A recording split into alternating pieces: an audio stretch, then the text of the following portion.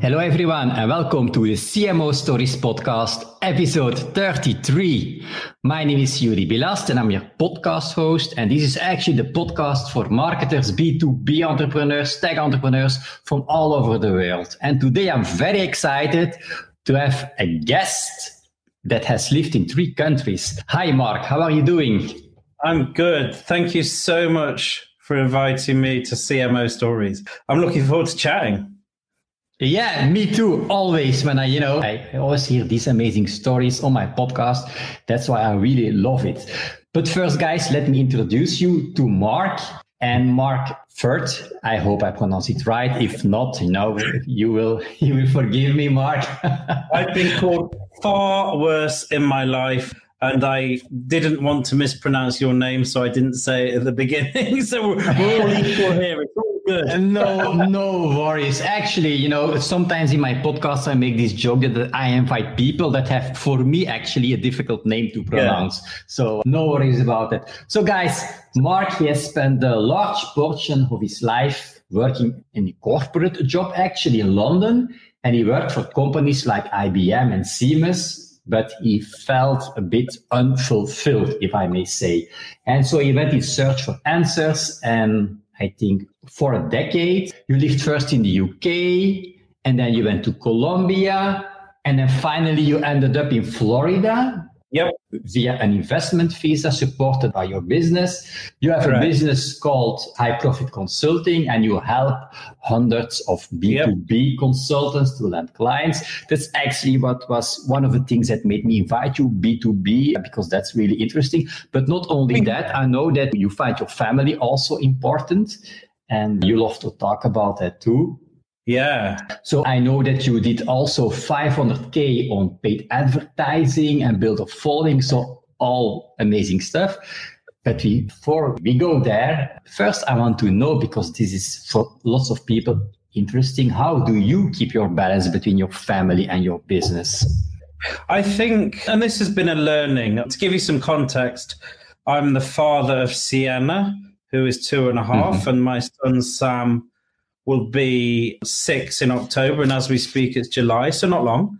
Okay. Sam was really the reason I started the business. He was born in 2016. We really got going in 2017. And I'm married to Paula. We're still going and we still have balance. And I think the key to balance is really reframing it and not thinking about it in terms of balance. Like, it's thinking about it in terms of a business having seasons. There's always going to be seasons for business. There's always going to be a growth phase. There's going to be a difficult phase. There's going to be problems that blindside you on a Tuesday afternoon, right? We've all experienced it if we've got business. So rather than looking for balance, I like to think of it as seasons. So if I'm in a hard working season, I know this too shall pass, and my wife understands that too.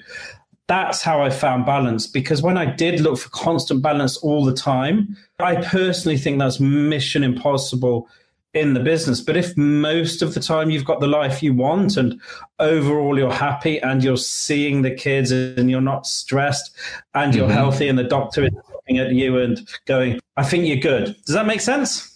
Yeah, that makes sense. I think it's about seasons, also sometimes taking a break, I guess, but it's not always easy. The balancing part, for instance, for myself, I like what I'm doing, and often it doesn't not feel like working to me, but to others, it can feel like he's working again. But for me, I don't have the feeling that I'm working. For instance, for some people, recording a podcast is something that would take effort from them. But for me, I like it, So that's already some difference. Yeah. Is it also a pitfall for you, or that you like your job, and or do you manage that?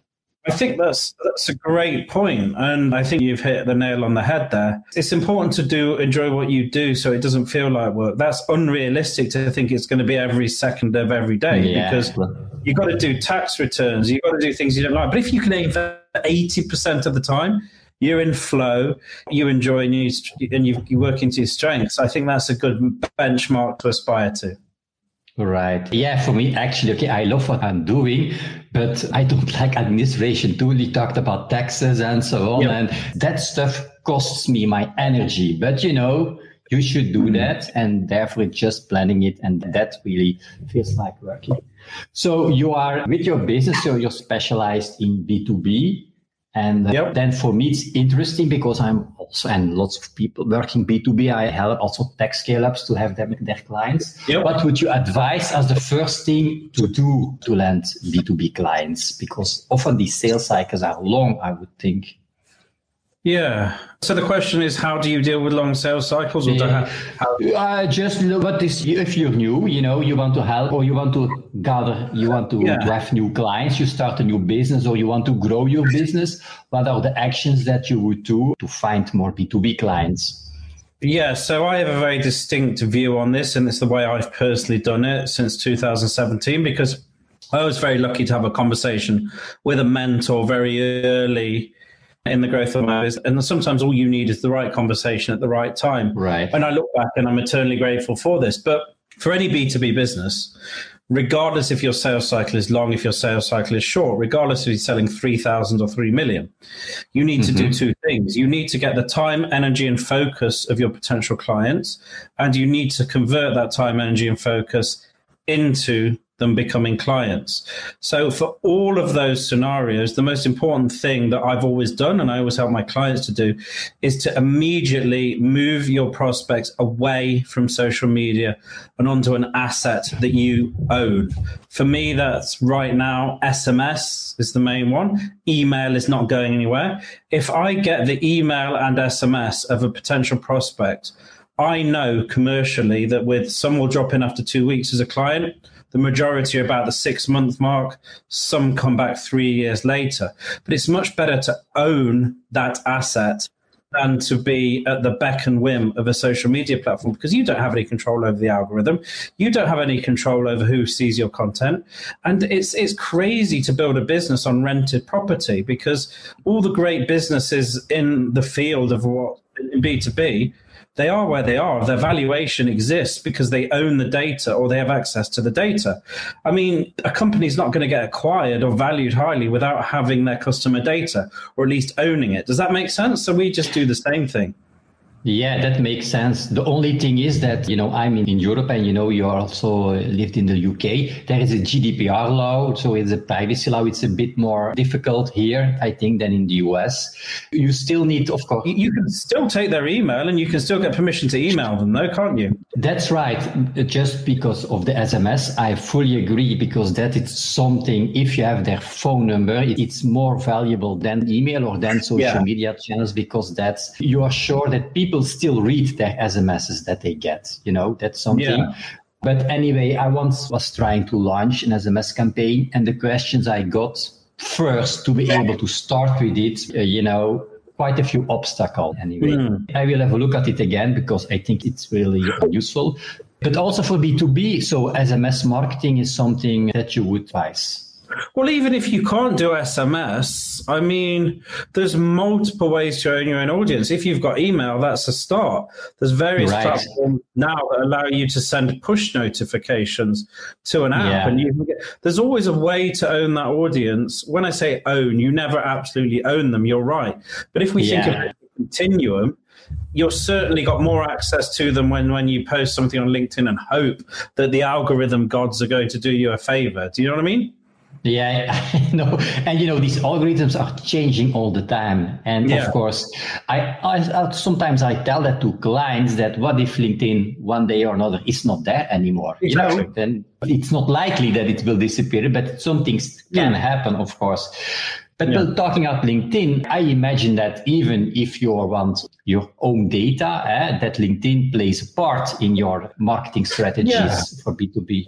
Yeah, I mean, LinkedIn is still a great platform for top of funnel. What's top of funnel? First contact. LinkedIn is still an important place to start conversations with prospects. It's still a great place to find people, and it's important to have some sort of process on there, in my opinion. Yeah, so I always say your LinkedIn profile is more like a landing page. You want people to find you, and then from there contact you. But what I learned from you is that don't stay in the LinkedIn messages or on the LinkedIn platform, but try to get them For me, it's mostly like on a call, but in your case, it could also be like an opt-in for an SMS or an email. Yeah. I personally find it a lot easier in 2020. Again, the US. Let's compare US and Europe. I'm British, so I do have clients in the UK, and I understand both sides of the ocean. I do find this is a generalization, but in terms of competitiveness, the US is slightly more cutthroat than Europe. So in the US, it's very hard to get people onto a call. Marketers have ruined that. So it's actually get them to sort of register for, an asset.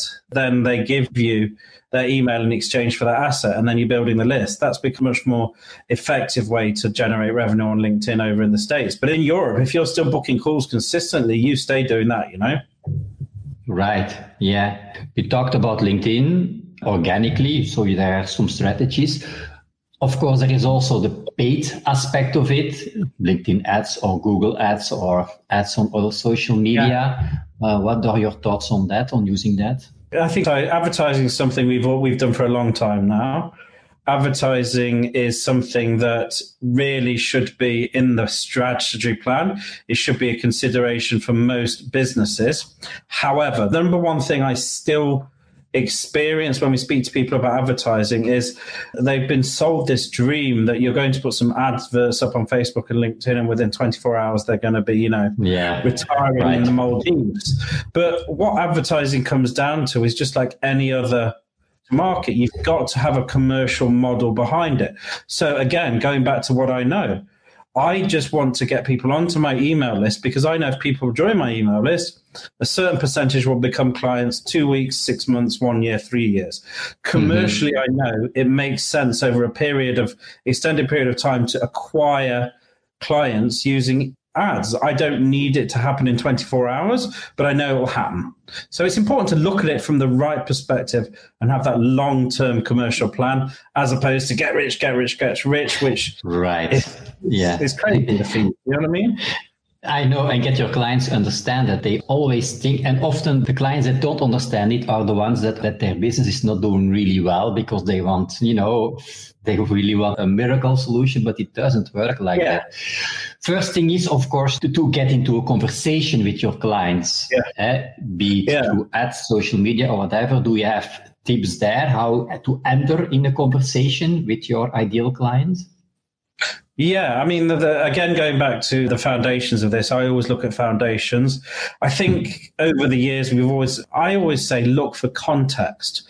What does look for context mean? Well, if you're struggling to think of what to say, go and find someone that you don't need to think of what to say. Yeah. One quick way to do this on LinkedIn is to search back where you went to college or where you were educated, or maybe a company you used to work in or a city you used to live in.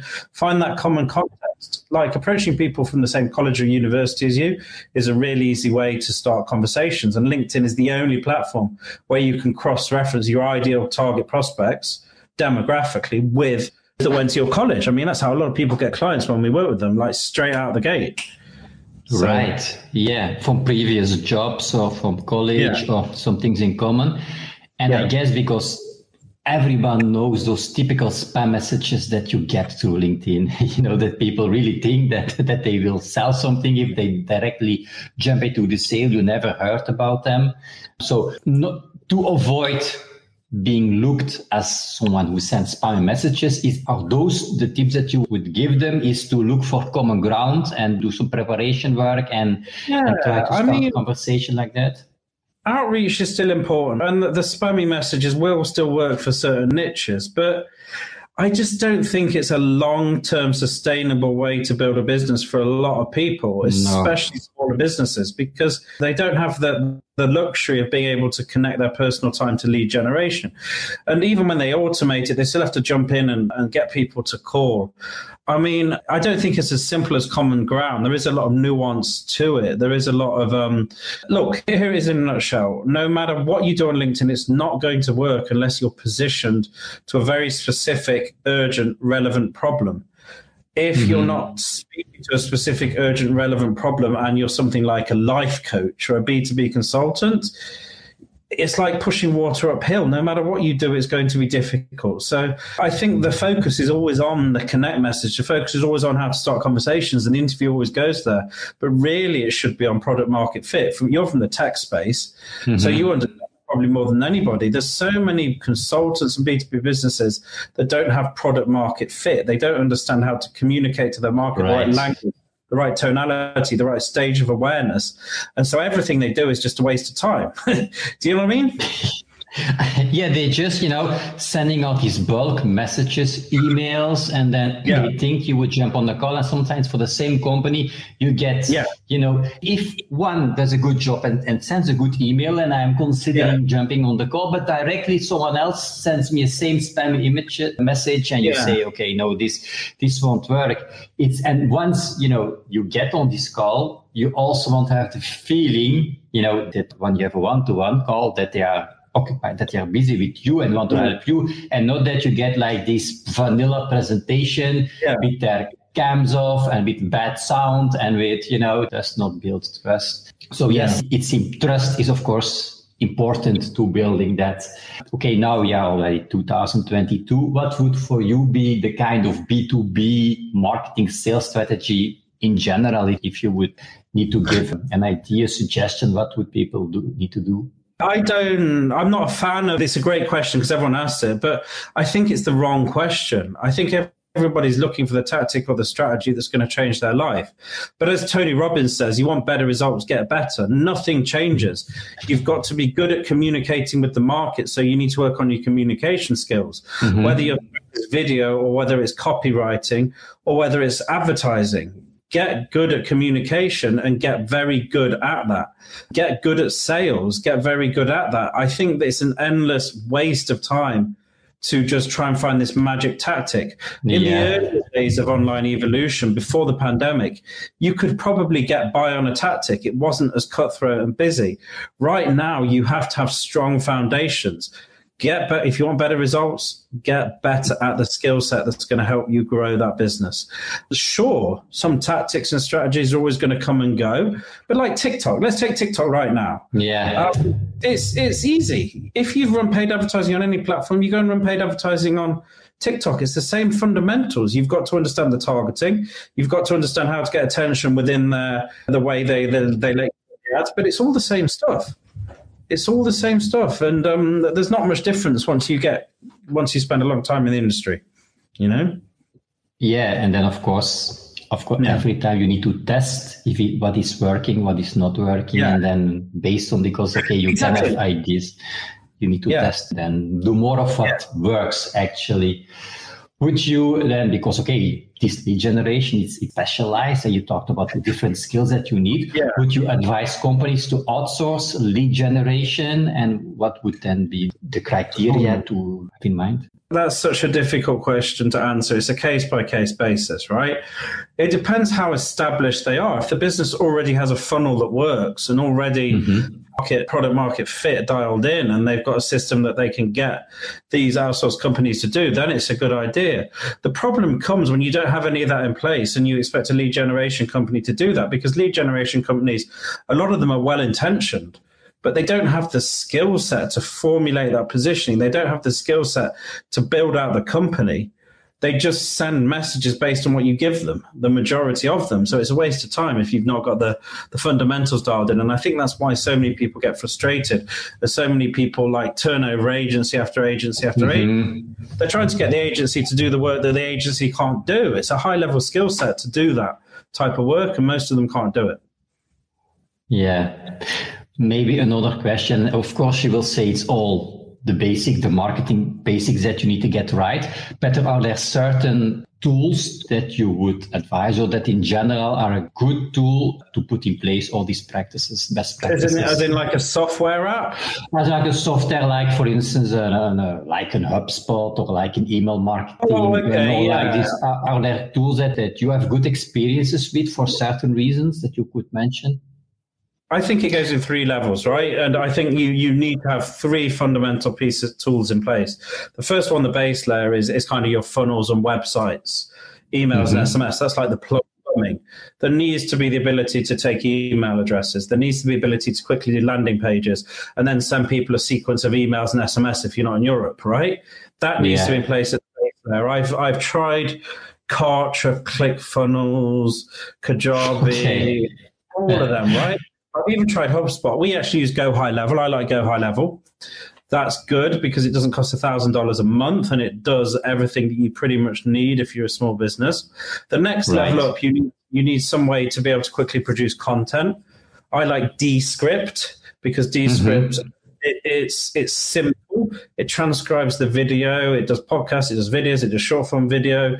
It does everything. And it's not like this Adobe software. Using Adobe software for most businesses, fighter jet to the local shop. There's just so much stuff you don't need. But Descript, I like for that middle layer. Right. For that. And at the top layer, there needs some sort of project management application. So you're able to bring it all together. And my personal favorites there's ClickUp. But there's a ton of them. There's Monday, there's Asana. Right. But if you've got flavor of 3 apps in place, you're a long way towards doing it. So it's your funnels, your content, and your project management.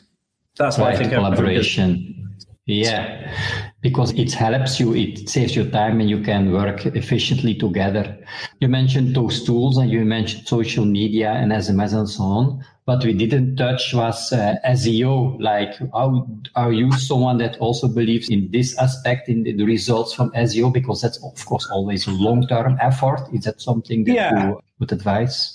I think there's so many things you could do. I think SEO is important. If you've got the ability to do it in your business and you have the skill set to do that, I mean, there's not really much to it, despite what a lot of the SEO agencies would tell you. Yeah. You just need to have good content going to rank. So if you've got the capability to do that and you set your website up correctly, do it. But if you're going to need to get cash in the door, it can't be the only thing you do. I mean, all roads lead to the email list. SEO leads to the email list. The podcast leads to the email, social media, the funnels. So I think it's a great way to get free leads. Well, it's never free, is it? But if you've got the it's certainly more free than paid advertising. So I think it's important for some businesses. Yeah.